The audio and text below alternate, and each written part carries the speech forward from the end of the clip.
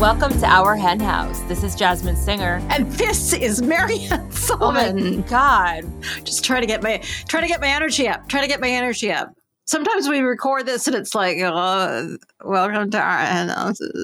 And you're kind of sleepy today too, so you're making me sleepy. Do you know that on the weekends when I do WXXI, I sometimes run around the office because like no one's in the office and I need to like wake up because it's so early. Anyway, this week, Marianne will be speaking with Faraz Harsini, and buckle up because you're going to love this interview. Faraz is a scientist and works at the Good Food Institute and is a thoroughly lovely guy. But most of all, he will be talking with Marianne about Allied Scholars for Animal Protection, which is a new organization he has founded and is a totally brilliant idea, by the way, to build animal advocacy on campuses all over the country. I love hearing that that's a thing because sometimes I just feel like that kind of a track is gone. And, you know, that's very narrow thinking on my part. Gone? Why would, I'm not sure it's ever been there.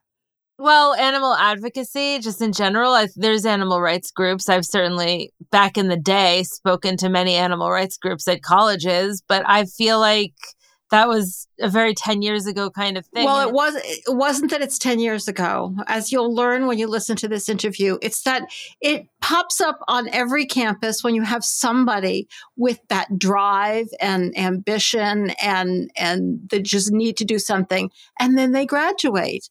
And that's what's brilliant about this whole idea. Faraz is brilliant. In the first place, the acronym for his organization, Allied Scholars for Animal Protection, is ASAP. How good is that? It's ASAP. Anyway, so he's brilliant, but he's also this is just a missing piece. Advocacy in colleges is so important, but you know it totally depends on who happens to be there at the time, and that's what Well, I don't want to give everything away. Just listen to the interview; you're going to love it. He's so nice. I really like him. Good. I can't wait. I have to say, this article that you sent me from The Guardian has the most disgusting name, pale and gelatinous. Oh. And then it says, I tried vegan seafood so that you don't have to, but like... Yeah, I don't really know why we're talking about this article, to be honest, because it's kind of depressing. It's kind of depressing. It's just, you know, it's one of these articles by this woman, Megan Mayhew Bergman, and it's all about like, it's just so annoying. It's all about how she gets it. She gets it that, you know, the climate, she gets it about everything. Yet she writes this whole article about these vegan scallops that she tried, which she probably didn't cook very well, and they weren't good. Like, why do people do this?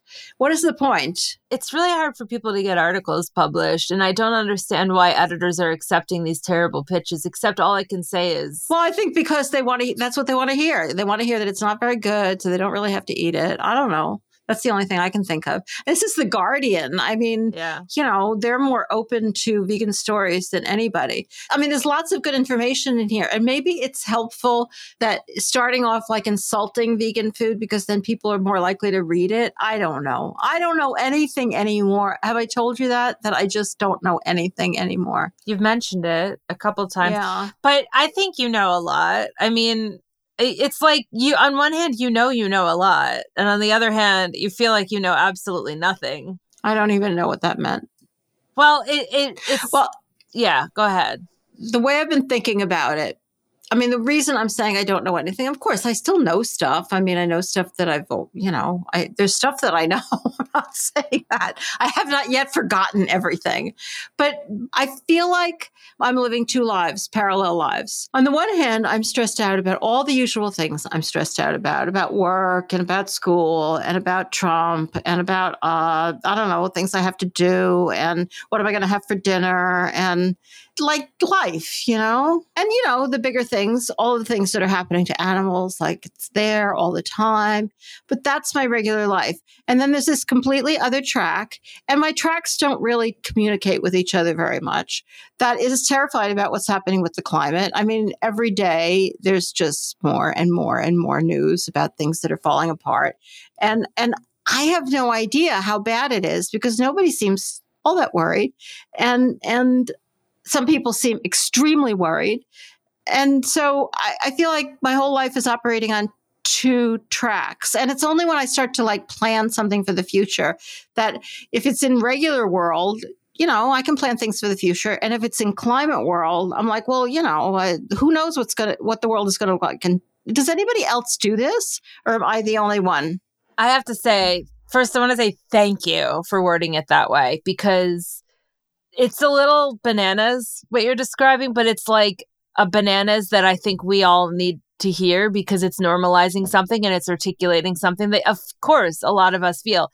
I mean, what you're also sort of describing is cognitive dissonance, which you're more aware of than your average Joe. So, like, my guess is, for example, I have really good friends who want to have a baby, and they know very much what's going on with the climate. And I'm not saying, like, I'm just saying that they haven't really articulated how they can, on one hand, be so concerned about the climate, on the other hand, want to have a baby. I'm saying that maybe they would feel like a lot of people feel, oh, my baby will be this great climate. My baby will be Greta, what's her name, who will save the world. But they haven't even articulated it. They don't want to think about it. So their two minds are very separate. Mine collide with each other more, yes. I admit. And I do, to the extent that it's kind of like being vegan. Like I insulated the house and I made, got electric stuff instead of gas. And I'm planning on buying an electric car. I haven't gotten to that point yet. So those things are kind of like being vegan. At least you're not participating in and contributing. But what else is one supposed to do? Wait, I have to say, how I just said Greta, what's her name? Honest to God, was going to say Greta Garbo. And I was like, that is not right. I was trying to think of the name of that woman who's making the Barbie movie. That's the Greta I thought of. Greta Gerwin, is that her name? Yeah, but yes. But so why are we not thinking of Greta's name? It's Greta Thunberg. Like, what's wrong with us? I think there's a lot of Gretas out there. It's Greta Gerwig. Gerwig, is the one you were that's just it. Thinking. That's it. Yeah. Greta Garbo, Greta Gerwig, Greta Thunberg. Yes, and probably most people's babies will not be any of those people. You haven't seen the Barbie movie yet, have you? It hasn't come out yet. I'm dying to see it. Right. Yeah, I can't wait to see it. Yeah, us and everyone else in the world. See, we're common. We're just ordinary folk who want to see who want to see Barbie. Anyway, you mentioned an electric king, and we just I went with you because I have an electric car. I went to look. Yeah, I went with you to look today, and I think you're going to wind up probably getting the same lease as the lease that I have, which is the Kia EV6. And when we were chatting with the guy, he was saying something about the dude, the salesperson, who did happen to be a guy. His name was George, which is my dog's name, and I considered that a good omen. Yeah, right. But I digress. When we were chatting with him, I almost said that's my dog's name, but I didn't. But he was saying, like, the tide has turned, and I was like, no, the tide has risen, dude. We were talking about, I think I mentioned that it boggles my mind that people are still buying gas-powered cars. And he made the point, which is very fair. He said for a lot of people, it's money. The electric cars are still more expensive than the lowest end gas-powered cars, which is ridiculous. That should not be the way it is. But yeah, go on. Yeah. So anyway, he was like, as the infrastructure is being built out, and as there's more and more electric cars, and people are going to be able to afford them, or the cost is going to go down. Yeah, he basically was making the point that it's a done deal. It's just a matter of time. Like the industry has decided, and the market has decided, and the tide is in the process of turning, and nothing can turn it back. That was what he was saying. Which is awesome. But in my head, I decided to create a fake scenario in my head where he was talking about veganism. And and I was thinking, should I tell him we're vegan? And I decided not to. But I think that's a great way. I think that is how we should talk about veganism. Yeah. Because I was convinced he probably is talking through his hat. What does George know? No. But, it was very convincing to me. I sort of trusted George, which I'm sure makes me like a naive person because... I don't know. He's a car salesman. I know. Sure I'm not saying he's a bad person, but, come on. Well, right. But he was really passionate about electric cars. And I felt like I would tell him my problems, my life problems, and maybe he would have. And that could have had something to do with the fact that I was there to buy an electric car. I'm just saying, not that I don't trust George, but. I was such a bad person for you to bring. Like, totally. You're like a salesman's dream. That's what my mother used to call my aunt. She said, your Aunt Eileen, she's a salesman's dream. Yeah. I was like, at one point I said, the car you're trading in isn't going to be worth hardly anything. I know. And you're like, really so useful. I should not be ever brought, ever, for when people are buying cars. No, it was ridiculous. Yeah. But anyway, so I would just want to go back to the 2-track thinking, because it really resonated with me when you were talking about it, because I feel like that too. And I do think it is maybe a little more surface for you. Like, it's right there for you. I think that's why you are very like haunted frequently by this world, whereas I can just like turn on the show High School. My repression tactics aren't as good as most people's. Yeah, I'll like put on the show High School, which is about Sarah and Tegan's memoir. No, I do that too. Like I live distracted most of the time. Thank God. Yeah. All right. Well, keep us posted about the electric. I mean, I'll know, but keep everyone else posted about it. And I think we should get to our interview. Like, he makes so much more sense than either you or I. So let's move on. Dr. Faraz Harsini makes a lot more sense than Marianne or myself. He is the founder of the Allied Scholars for Animal Protection, ASAP, a nonprofit organization that supports students who are interested in advocating for animal protection and pursuing careers that can make a difference. He's also a bioprocessing senior scientist at Good Food Institute, where he works on advancing scientific and technological methods to produce alternative proteins on a large scale. Additionally, Dr. Harsini collaborates with organizations like PCRM to promote alternatives to animal testing and to combat animal exploitation. He will be joining Marianne right after this. If you like what you're listening to, and I hope you do, then please consider taking a minute out of your day today to leave us a friendly review. You can do it on Apple Podcasts or on Spotify or Stitcher or on Facebook or wherever you listen to podcasts or wherever you're listening to this. The more we get out there, the more our henhouse will be in front of people's eyeballs when they're putting in search terms in their podcasts, and the more we could join forces together to elevate the voices of the animals and change the world for them. So thank you so much in advance for leaving us a friendly review. Welcome to our henhouse, Faraz. Thank you so much for having me. I know that your audience is both vegans and non-vegans, and I really hope that both crowds can find what I say helpful. But I'm so honored to be here. Thank you. Oh, we're very honored to have you. I have lots of things I want to talk to you. I would say most of the people out there are probably vegan. We're a pretty passionate lot. We won't focus on turning people vegan, but I definitely want to focus on the amazing work you're doing in universities, because I think it's unique and greatly needed. And there's a lot of things I want to talk to you about. But let's start with that. It's called Allied Scholars for Animal Protection, which means that the acronym is ASAP, which is such a great acronym. Congratulations on thinking of that. That's really good, because we need to do this ASAP, that's for sure. And it just seems to fill this very needed gap in the organizational structure of the movement. You know, you kind of don't realize there's something missing until somebody fills it. Tell us about ASAP and its mission. But exactly about what we were just talking about. Yes, maybe there is a lot of vegans around, but really our goal should be having motivated vegans who can speak up and they're trained to either use their voice or go out there, use their careers to change the system. So when we're talking about animal advocacy, there is always like a challenge, right? Should we focus on the system or should we change on individuals? And I don't think that we should focus on either of them as an individual. We can do both. So with ASAP, what we are trying to do is to organize, unify, and structure animal rights movement in universities. So what I really want to see is a strong, unified, organized, and sustainable animal advocacy in universities.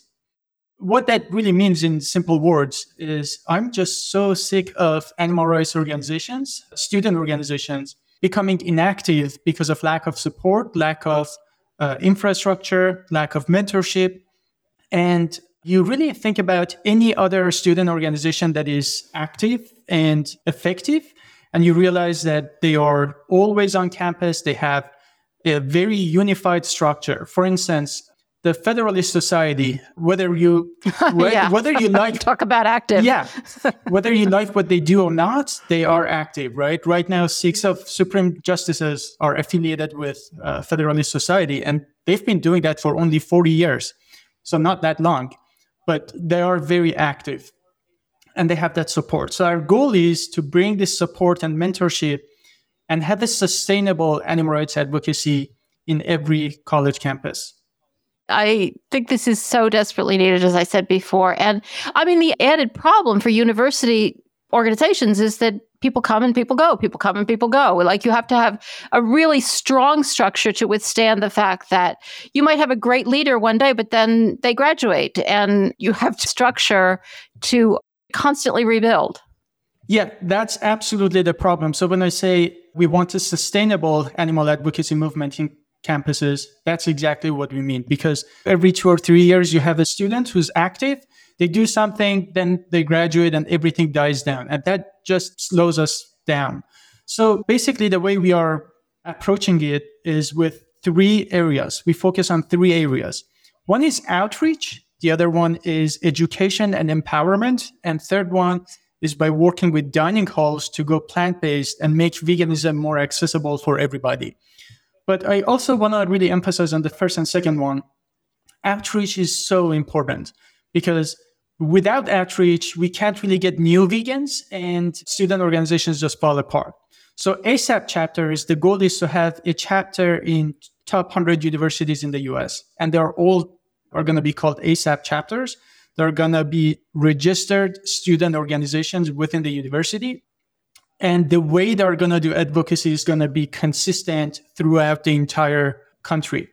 And so outreach is to make new vegans, is to reach out to a lot of other vegans who just, when you're talking about this, you're talking about a lot of 18, 19, 20-year-olds who just became vegan. They don't know anything about advocacy. They might be very isolated. They don't have the support, right? A lot of them go back to not being vegan just because they don't have that community. So we really want to reach out to them first. And then second is education and empowerment. So that's both to bring something like plant-based nutrition to medical schools, to talk about the environment, climate, to all the students, but also train and, what I generally say, activate vegans. So a lot of vegans, they look at it as a diet. They just became vegan. They don't have this sense of urgency. So our goal here is to show that they can take whatever they're interested in, such as their passion for whatever they're studying, and use that in animal advocacy. So choose careers that long-term change the system with our support. So that's why education and empowerment is very important. All I say is that we know that there is tons of vegans in every university, except that they don't know each other. There is no community. Exactly. We want to bring everyone together and train them. I can't tell you how much I love this idea. So you anticipate this being, each university would have a university-wide organization, and then maybe there would be sub-chapters within different graduate schools or in the undergraduate school, but they would all be somehow tied together? It's going to be basically one ASAP chapter per university or college. So, and kind of an example of that is ALDF, which I have a lot of respect for, but they're just focused on law schools, right? Right, they're just law schools, yeah. So, but this is going to be university-wide chapter right. for undergrads and graduate students and pretty much everybody. But it's going to be one chapter for all the students. But the idea is that this chapter does the exact same thing as any other chapter in the country. So just to give you an analogy, right now, the animal advocacy movement in university, imagine like a band made of a couple of musicians. They are out of tune. They are out of rhythm. Everyone is playing a different song. There is no conductor, and they're not trained, right? They're just figuring out how to play by themselves.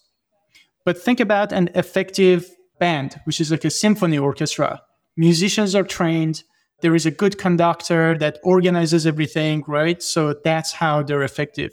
And that's the structure that we think is lacking. I'm an adjunct professor and I teach at Cornell, which is a school that has an unbelievable number of graduate schools. It's like thousands. I don't know. There's so many of them.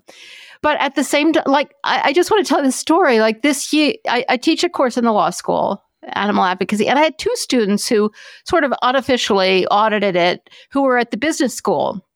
They weren't allowed to take my course officially. And they said there was nothing at the business school. And so they wanted to take my course because they want to go into an animal-friendly business, a food business, and they found so little support. This is immediately what I thought of when I started reading what your organization was about. They had to kind of sneak into my class to just take it. And it was ridiculous. And I had students who were passionate vegans. There was no real interaction between them and these other students. And it just seemed like this organization could really help rectify that. And I'm also thinking, like, if students at the law school wanted to put together a program, they would be so helped if they could get the resources of the animal-friendly person at the vet school who could come and talk, or if the animal-friendly folks at the vet school wanted to find out more about what's going on legally for vets and how can, they can cross-pollinate each other. It just seems so important. Well, I'm just talking. It's not about yours. I really want to get into a few more specifics on the three areas that you mentioned. You mentioned some of the specifics, but I want to know more about what these activities would be. So, all right, your ASAP chapter has been set up for a while. It's very established. There's lots of students involved. What kind of programs are going on at this university that are enabled because it's there? Let's start with education and empowerment. I assume that would have a lot to do with setting up programs or what else? Yeah, that's a great question. So education and empowerment includes something that you just mentioned. I think like having like a course is very important. And we on our advisory board actually have vets, we have lawyers, we have physicians, we have a lot of scholars and academics. So we're trying to build the movement by bringing over literally 200 years of experience, combined experience in all these different fields and give it to students. So lectures is one thing. So just tomorrow, we have Dr. Michael Clapper coming to UT Austin to talk to medical students about plant-based diet and nutrition and preventive medicine.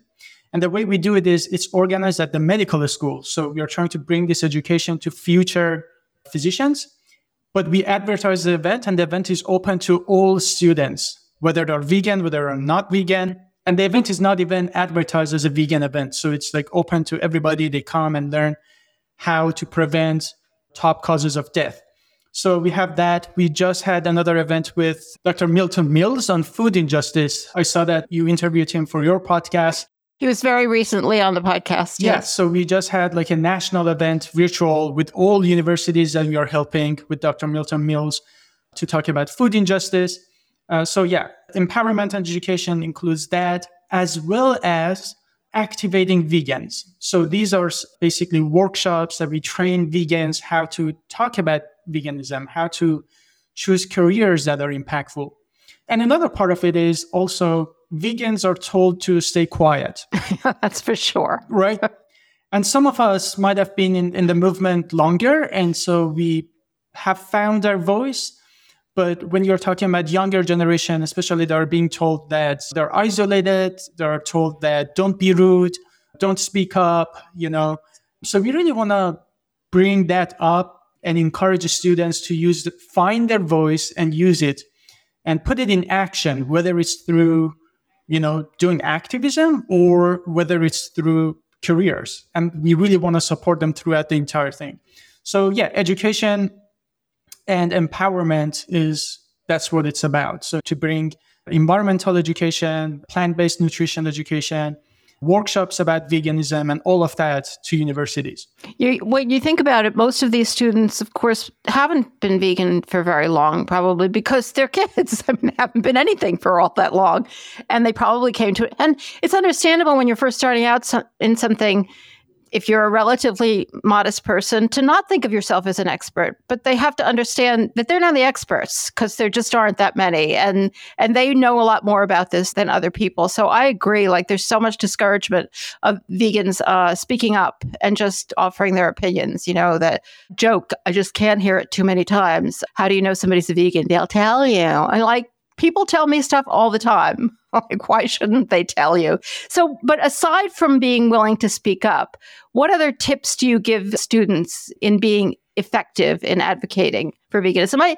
And taking into account that everybody has their own style, so there's no absolutely one way to do it. But what are your general tips? Absolutely. So something I mentioned earlier is we can both change individuals and change the system.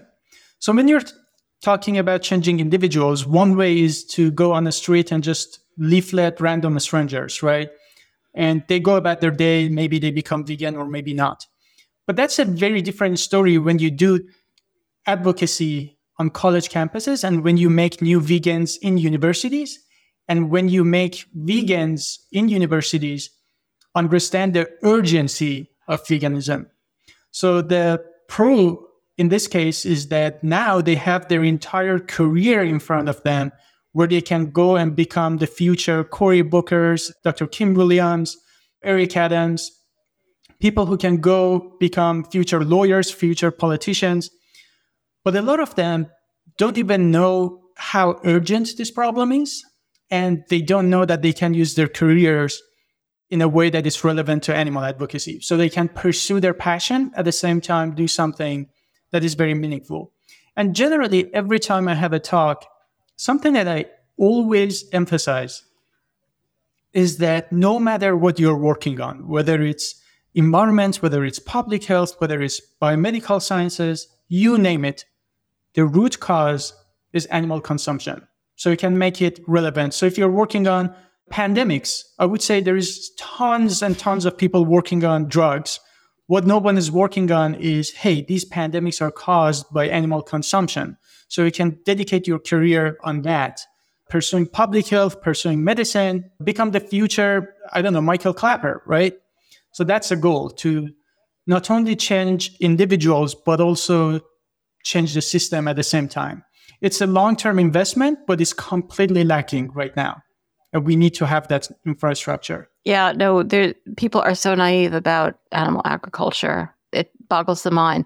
So you said you want, you want every university to have an ASAP chapter. But what kind of rules are there? Like if somebody wants to set up an ASAP chapter at their university, what would be the requirements for membership in the chapter? And what kind of infrastructure support does your organization offer? And what do they need to do on their own? That's a very good question. So generally, the process starts by them contacting us. And all it really takes is one or two students who have that fire. That's all it takes really to do something meaningful on campuses. So we have bylaws, we have all the structure set in place. Because we are a student organization, every university has kind of a little different rules. For instance, some require faculty advisors, some don't, etc. So we basically help them to get this information. We support them throughout the process to get it registered. And then the club is open to vegans and non-vegans, but definitely people who run the club typically happen to be vegans because who else would go out of their way to fight for animals? So what kind of infrastructure support do you provide? Do you help them find speakers? What do you do about this problem of, the best person is graduating, who's coming up next? You had mentioned earlier that you might even be helping students find or at least identify careers. Are those all things that the main organization is planning on doing for chapters? Absolutely. So for careers, we definitely have seminars and workshops to talk to students about it. But the way that this becomes sustainable, which is the problem that it's not right now, is because there is no outreach. So I tell you, right now in the US, maybe there is like 3 or 4 student organizations that do, like animal rights student organization, that do any kind of outreach whatsoever.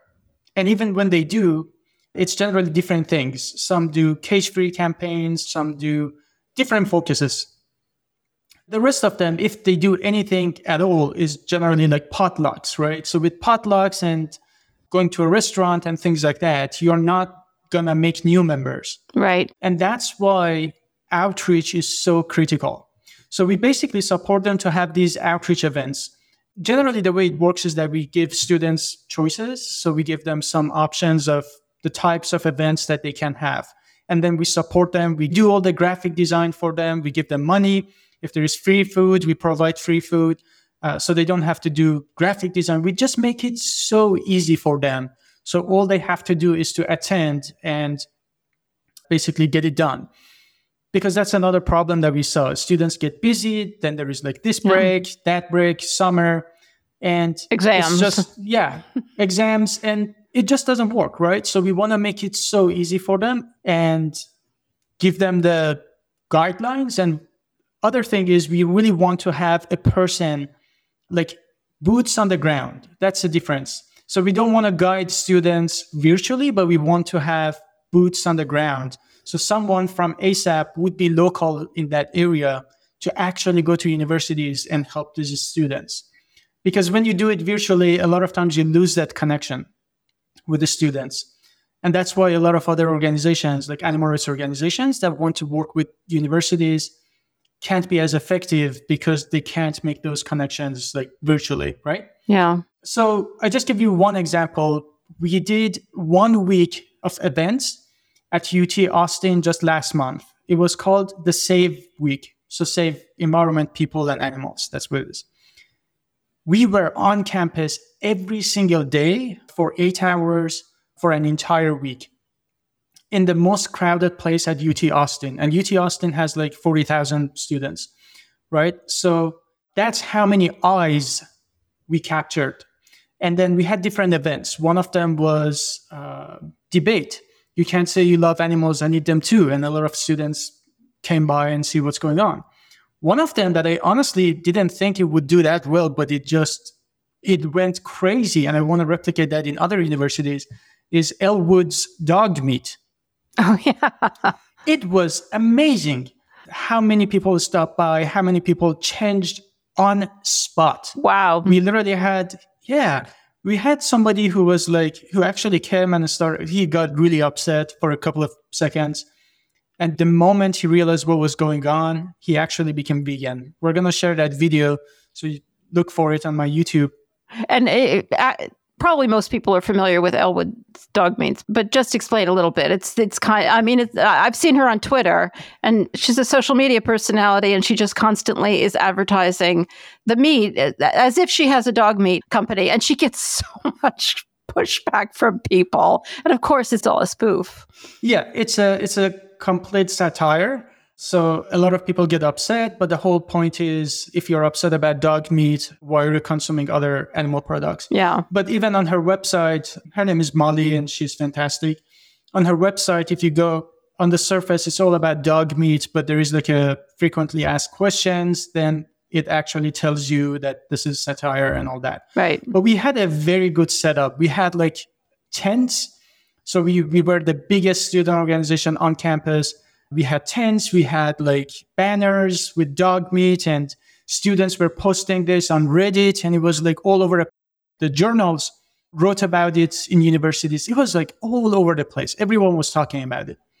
And having done this for a week, we came across like thousands upon thousands of students, and we captured some like 40 vegans who actually showed up in our event.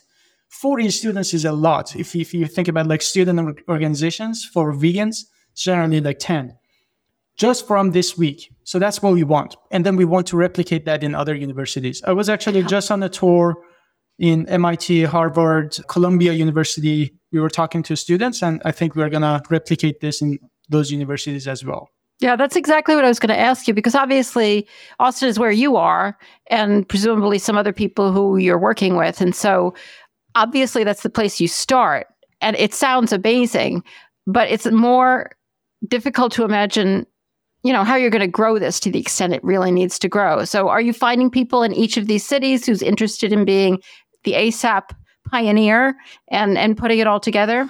Absolutely. We started from Texas because two reasons. It's actually home, so we get to be there in person.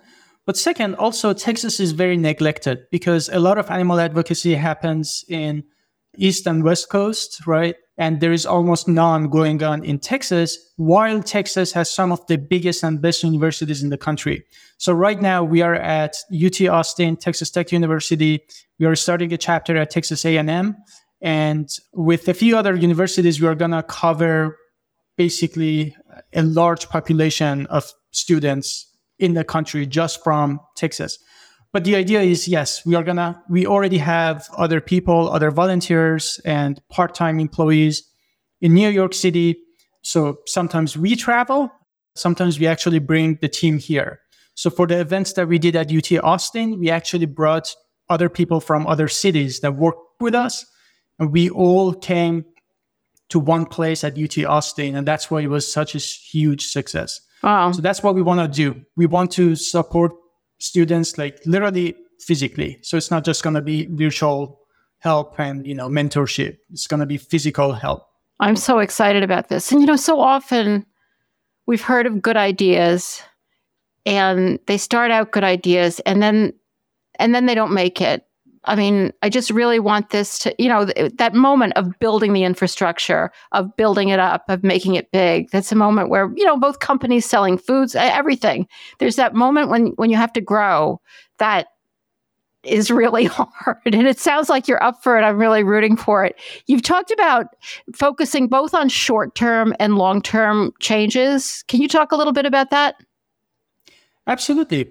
The short-term changes would be basically we grow the community, vegan community in universities. So this is going to happen between a year to 5 years from now. So we keep establishing ASAP chapters in different universities. We grow the vegan community. And the result of that, the direct result is we're going to make new vegans and find existing vegans and bring them together. So that's the short-term effect. The long-term effect is basically what the Federalist Society has done, right? So we really want these people then go to places like FDA, USDA, become federal judges, become future lawyers and politicians. And I also have a position at GFI, Good Food Institute, as a bioprocessing senior scientist. Part of my job is basically working on cultivated meat as a scientist. But we need more scientists like that, right? Right. So that's another way that we are active. So the long-term effect would be producing more people like myself who become future scientists, future physicians, whatever they want to do. So that's why I think the way that we can change the system is by investing in the young generation. Yeah. Right. So far, I think we are wasting, in my opinion, a lot of resources to change the system, but there is a lot of pushback because the system itself is not vegan friendly. None of the politicians, except very few, is vegan friendly, right?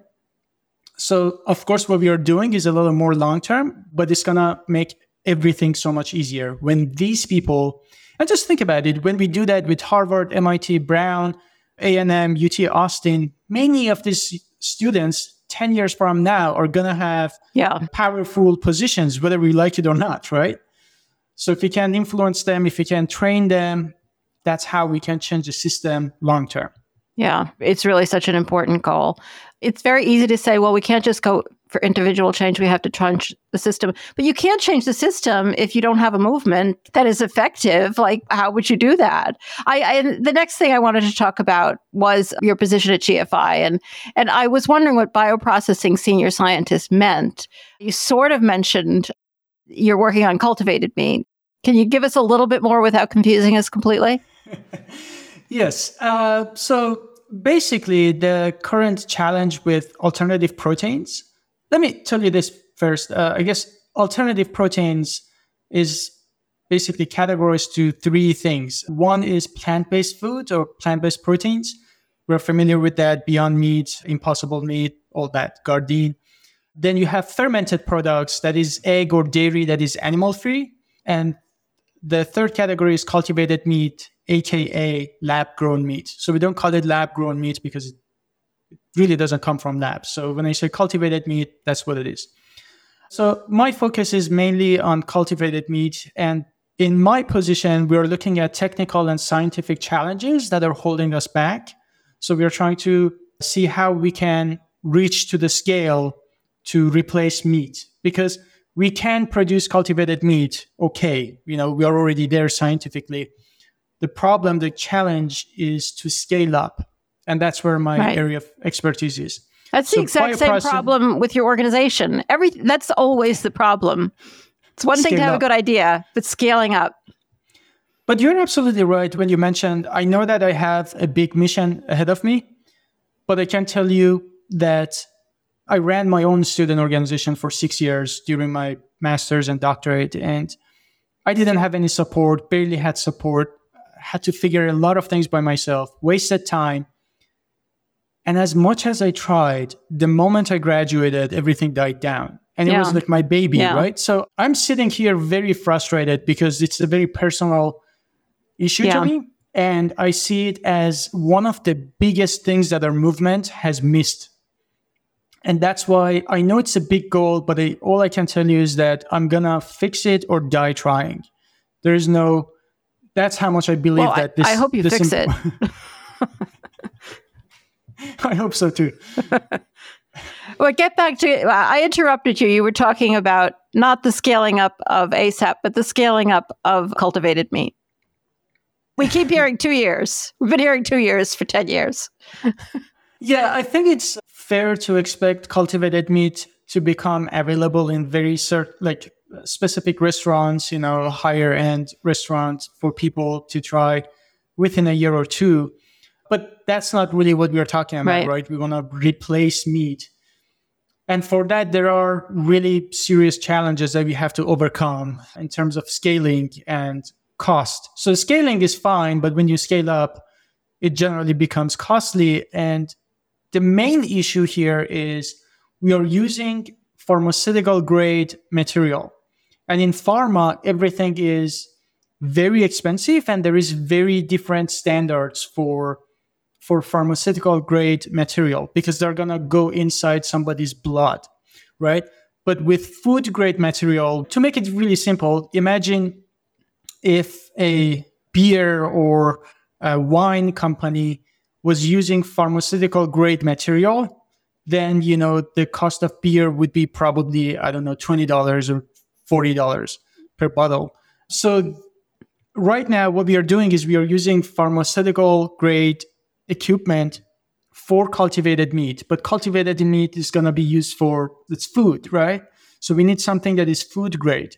But these specifications are not really set in place yet. And the equipments that we are using are all for pharmaceutical companies.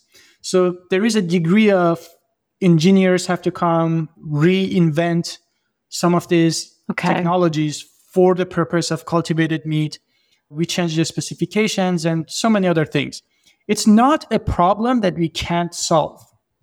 I personally, when I think about it, if we put a man on the moon, this is not a scientific challenge that we can't fix. It's all a matter of when. Right. And we just need more investment by the government, more investment by donors, etc. Well, that sounds relatively hopeful, but also realistic. So that's very helpful. Before I let you go, I just want to talk about your own past, because you have this pretty interesting trajectory. From the research I did before I interviewed, which I'm going to put it in a nutshell, you went from chemical engineering to cancer to veganism to animals. Does that capture your life story? And can you just expand on it a little bit, if so?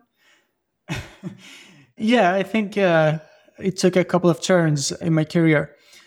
I would say maybe I didn't have the right answer for a long time, but I had the right question, which was, how can I do the best, the most impactful thing in my life? And when I was working as a chemical engineer, I was very concerned about the environment. Then I was a clinic clown. So I used to go to hospitals and play music for patients suffering from cancer. And that motivated me to do cancer research because, again, I asked myself, hey, I want to do something more meaningful. I want to save lives. But then, I realized that 40% of cancers are preventable and we're not talking about that. Then I became vegan and I realized even if I wanted to save people, the most number of people, I still have to focus on veganism. Not that veganism is just about like human health. Of course, the main focus is animals. And that's another thing. When I learned about the scale and depth of suffering that our food system is causing, there is nothing like that. Yeah. So if the question for me is, how can I save the most number of lives? How can I reduce the most amount of suffering in the world? The answer is just veganism, promoting veganism.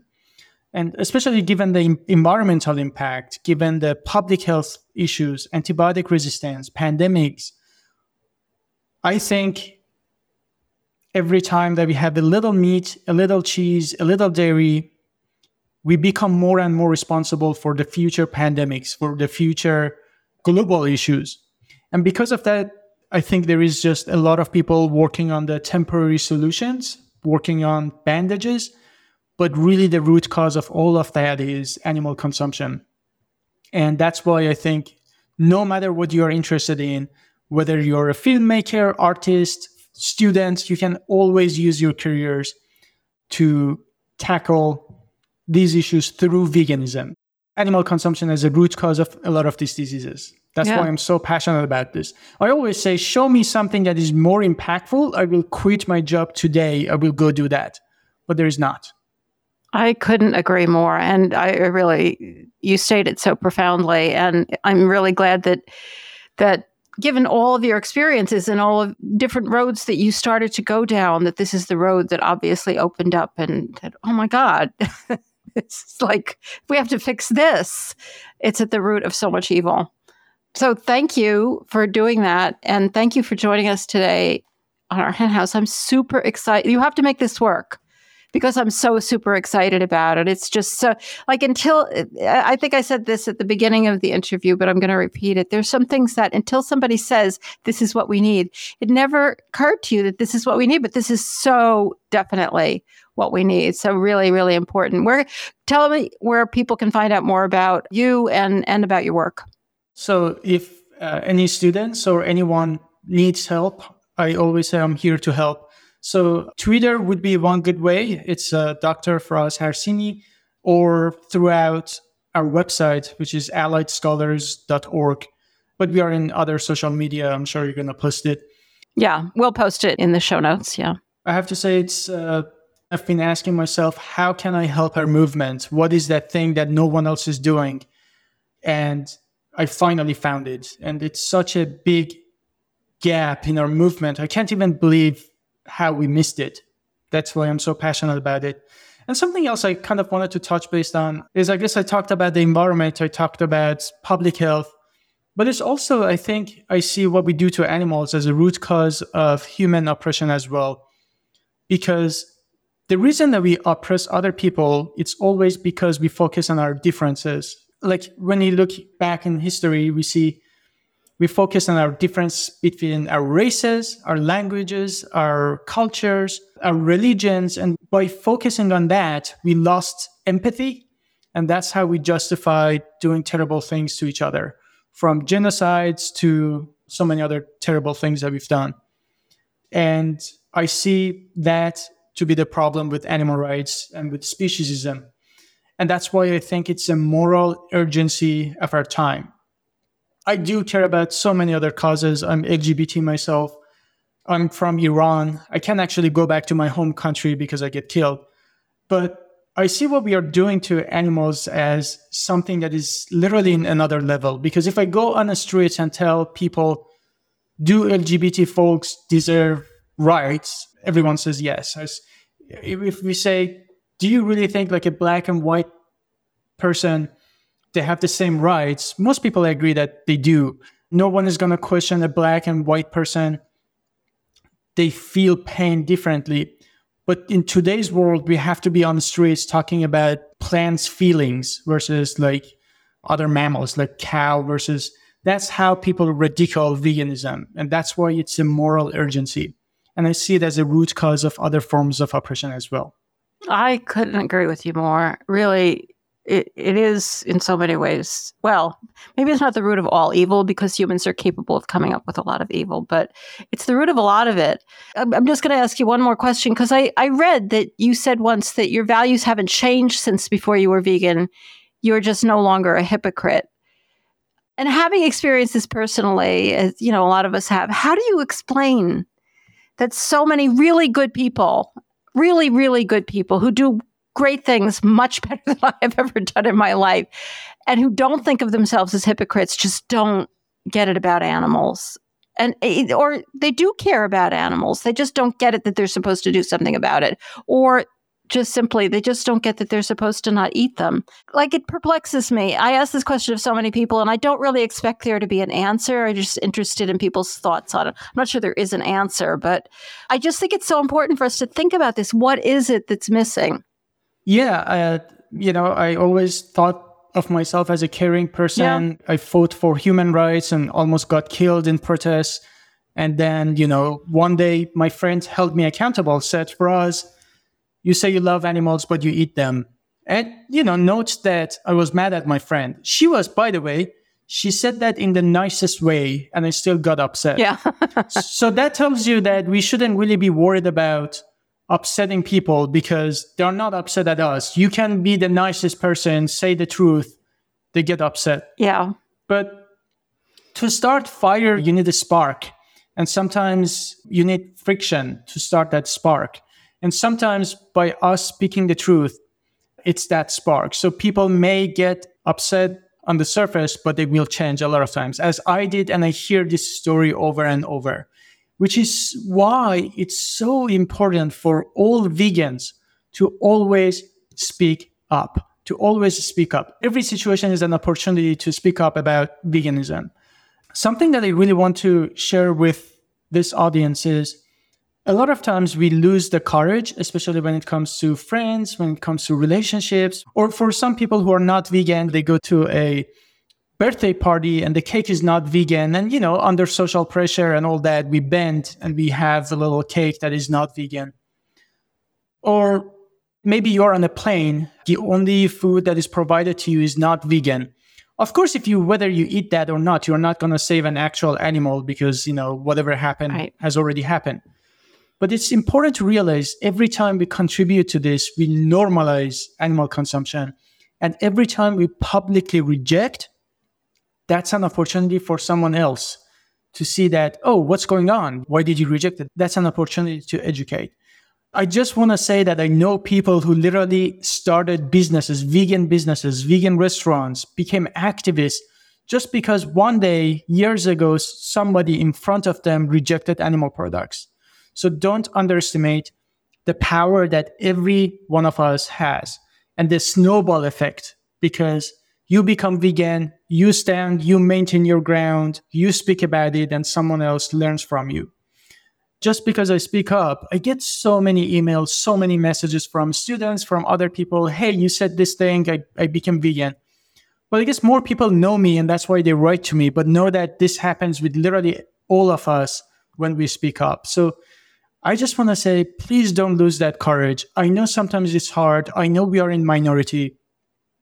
But if you don't know what to do, just think about what we do to animals as a social justice movement, as something that is injustice. And ask yourself, what would you do if this was another form of injustice, right? Like we may put up with a friend, with a partner, I don't know, for not being vegan, but we would not do that with any other form of injustice. This is not to say that we should be rude to others. It's just to say that we should keep that in mind, that this is a big injustice and we just have to do something about it. All I say is that in the face of injustice, silence is not an option. So whatever we are going to do, sometimes it's friendly, sometimes it's being rude, whatever it is, I don't care. It might vary based on the situation, but the important thing is to speak up. Just do something, say something. Absolutely. And sometimes the more somebody is pushing back, as you said, you were with your friend, the more somebody is pushing back and getting annoyed with you, that might mean that you're having an impact. The person who's just like, oh, yeah, that's great. Good for you. They probably haven't heard you at all. So it's not something to worry about. I say to my students, like, because a lot of them aren't vegan coming into the class and they're struggling when they find out what's going on. And I say, if you can't be vegan all the time, just be vegan out of the house where people can see you and you can talk about it. Yeah, absolutely. Absolutely. Passionate talk from you. I've really enjoyed hearing it. Thank you so much, Faraz, for joining us. Thank you for having me. It was my pleasure.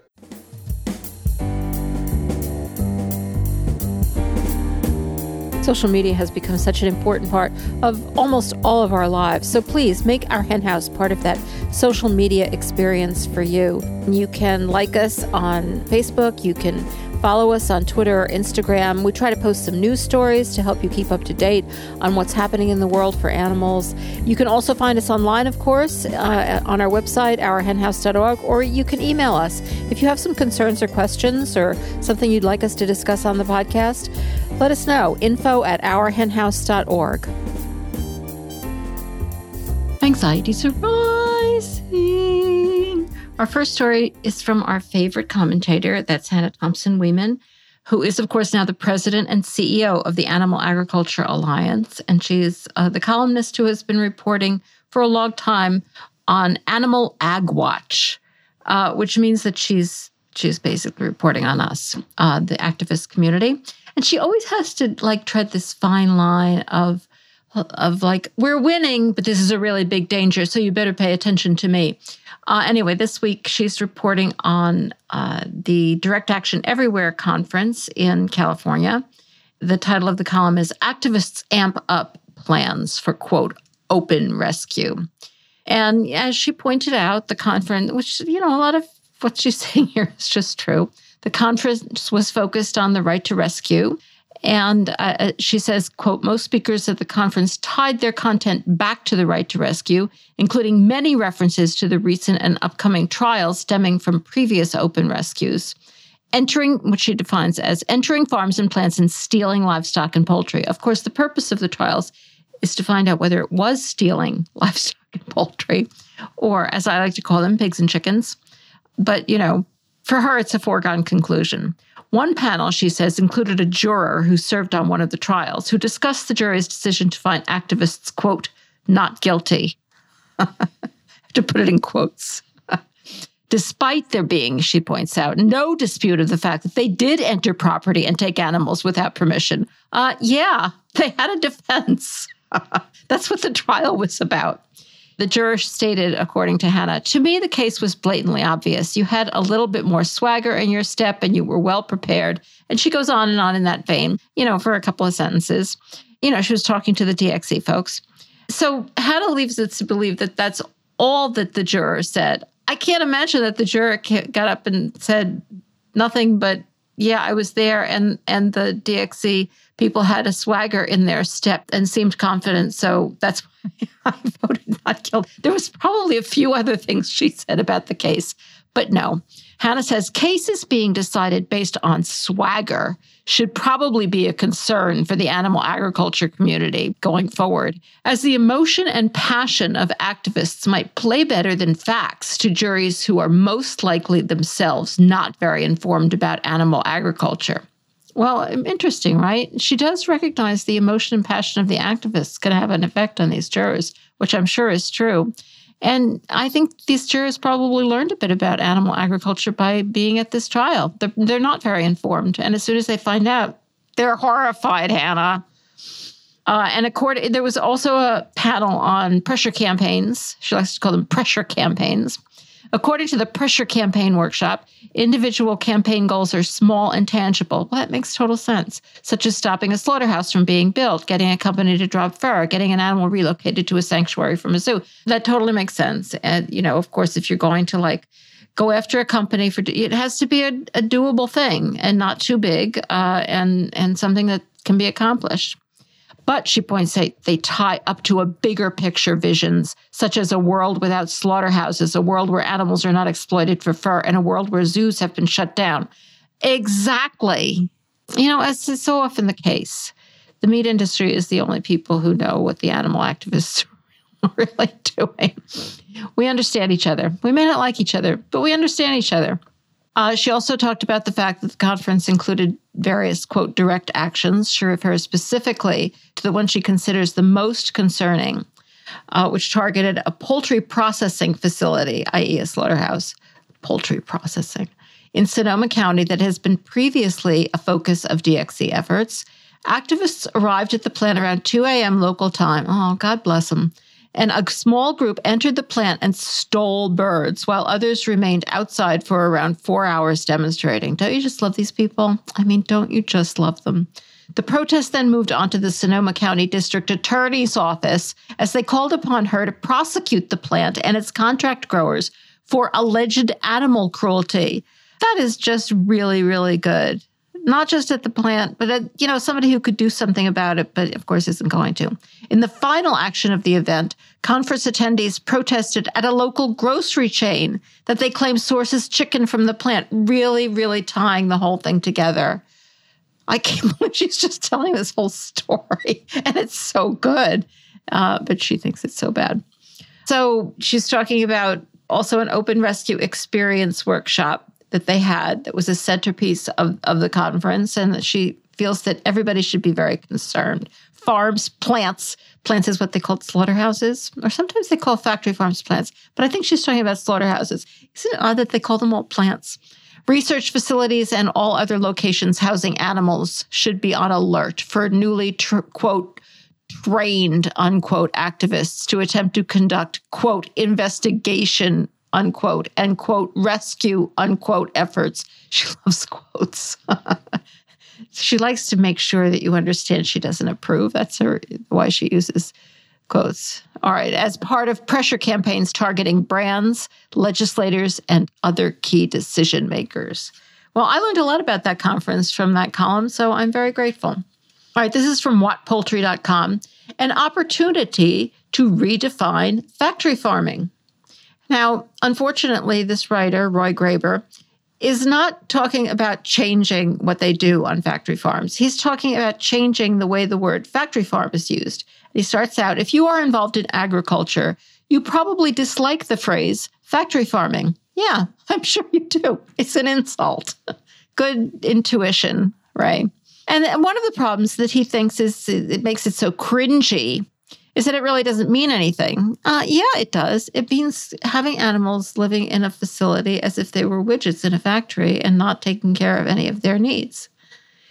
But no, it's just a derogatory label that tries to, and to some degree succeeds to, yeah, it does, lead the everyday food consumer to think that larger scale animal agriculture is a bad thing. God forbid we should think that factory farming is a bad thing. Yet when you think about it, if you were to ask someone what factory farming was, the odds are pretty good that the answer would be something like, well, it's factory farming. What? See, his point being that people can't define it. Come to me, Ray. I can define it, but a lot of people can. It kind of defines itself. That's why it's such a brilliant term. All right, so he's talking about this podcast he listened to, and in it, some good points were made. And one of the hosts said of the facilities where cultured meat is produced, this is literally a factory farm. People love to bash factory farming, and this is literally a factory making your meat. No, it's not. It is a factory making your meat. Though I prefer the term brewery. I do think it's a lot more attractive than factory. But factory is not necessarily wrong. The point is, it's not a farm. There are no living animals there. So it's not a farm. They're not growing anything.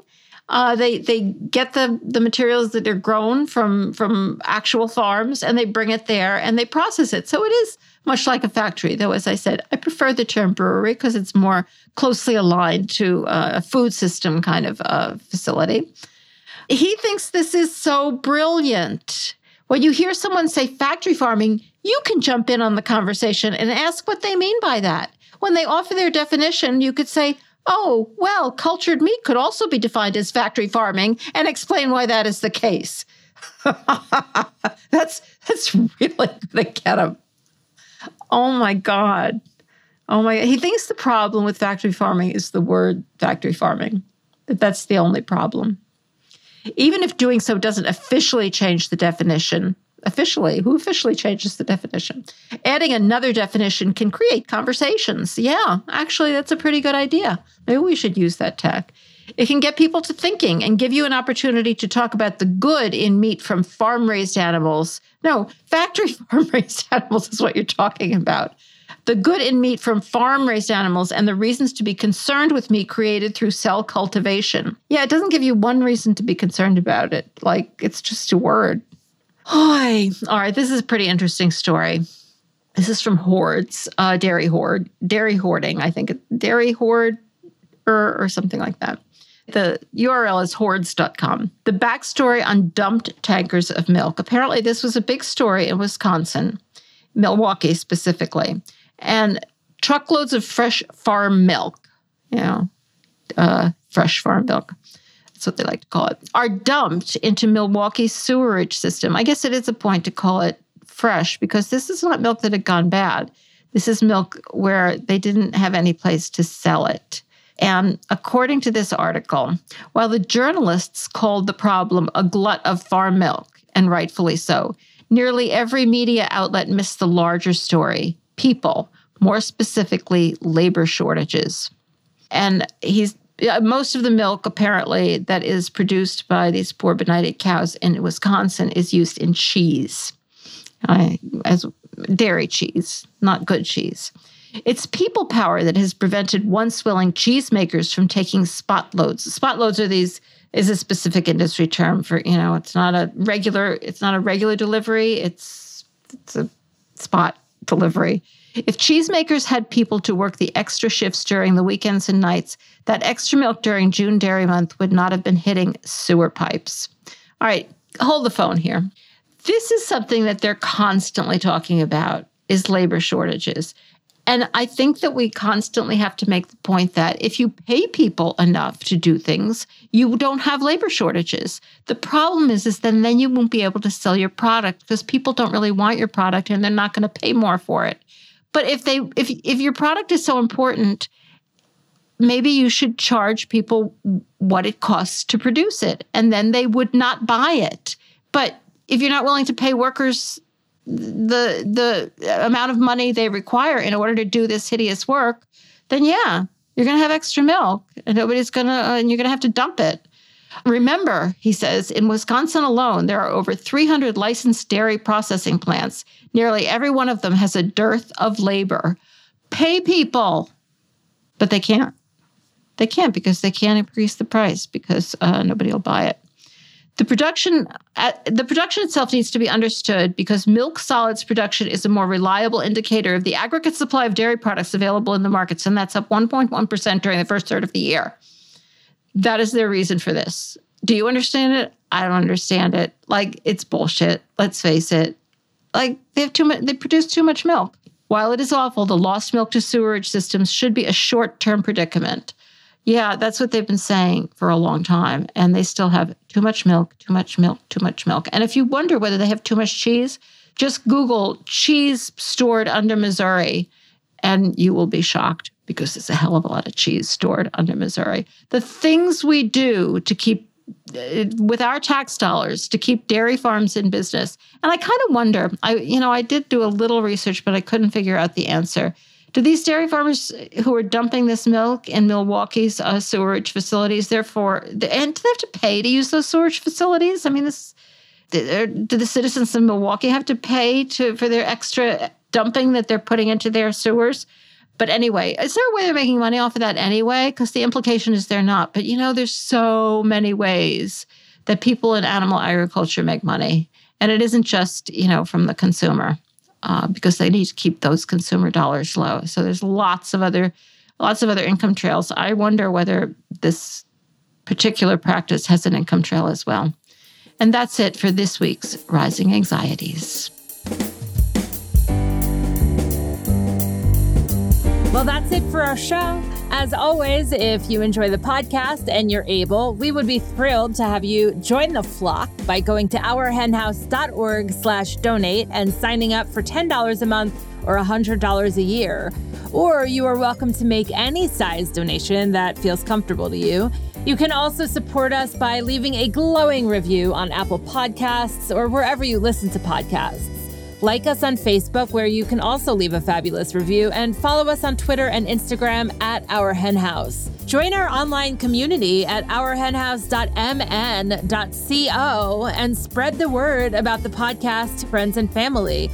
The Mighty Networks platform, which again is at ourhenhouse.mn.co, is available to everyone, regardless of whether or not you're a Flock member, though we do have a lot of robust information behind the paywall of the Flock section, so do consider that when you're considering joining the Flock. And if you already support us, thank you so much. Remember, if you become a Flock member, you also get bonus content each week, an opportunity to have a one-on-one session with me, Jasmine, and you also get access to that aforementioned fabulous Flock bonus area of Mighty Networks. If you donate $250 or more, we'll also send you a pretty fantastic Our Hen House brass pin. So thank you so much to those of you who support us. Thank you to my co-host, Marianne Sullivan, to Vicky Beechler for her work in producing this podcast, to composer Michael Herron for the music. Thanks to Eric Montgomery of the Podcast Haven for his work editing the podcast, to our production assistant, Jocelyn Martinez, and to Veronica Kalinska, who designed our logo and other graphics.